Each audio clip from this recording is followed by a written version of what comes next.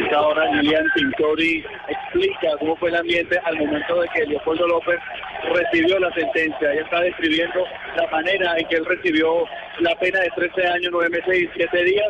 Dijo que orgullosamente le pusiera la esposa por ser llevado nuevamente a removerle. Le seguimos escuchando a Lilian Tintori. Mantenemos la calma con dignidad, con fortaleza, con mucha fe. Hoy Leopoldo en sus palabras no se defendió a él. Hoy Leopoldo en su discurso, en sus palabras,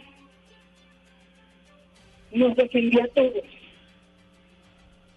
A cada uno de nosotros, a todos los venezolanos.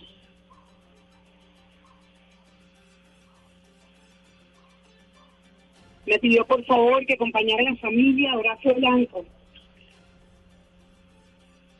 nuestra activista de Voluntad Popular que hoy falleció lamentablemente en el Palacio de Justicia por la violencia que hubo,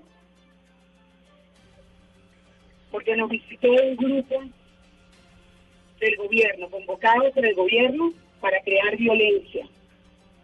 Y me pidió que acompañáramos a la familia y así lo haremos esta noche y el día de mañana. Antes de dar la palabra a la defensa, Juan Carlos Gutiérrez, les quiero decir que estamos fuertes.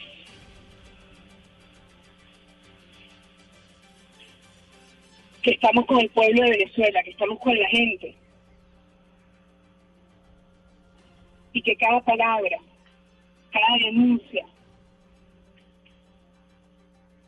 oiga, y que cada palabra, cada denuncia, hoy vale mucho más,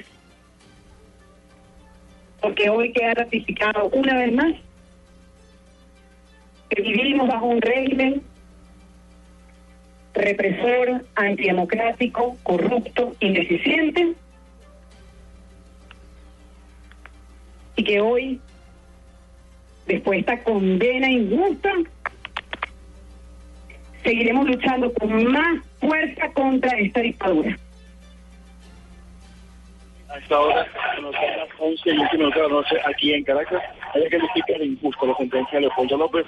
Asegura que Leopoldo López está fuerte, está firme, pidió no querer provocaciones, pidió tomar la sentencia en calma y que ellos esperan que sea el pueblo venezolano quien dé la liberación a Leopoldo López el próximo 6 de diciembre en las elecciones parlamentarias. Hay parte de información a esta hora en Caracas. La necesidad de mantener la calma y de no caer en provocaciones también, pues estamos a la espera.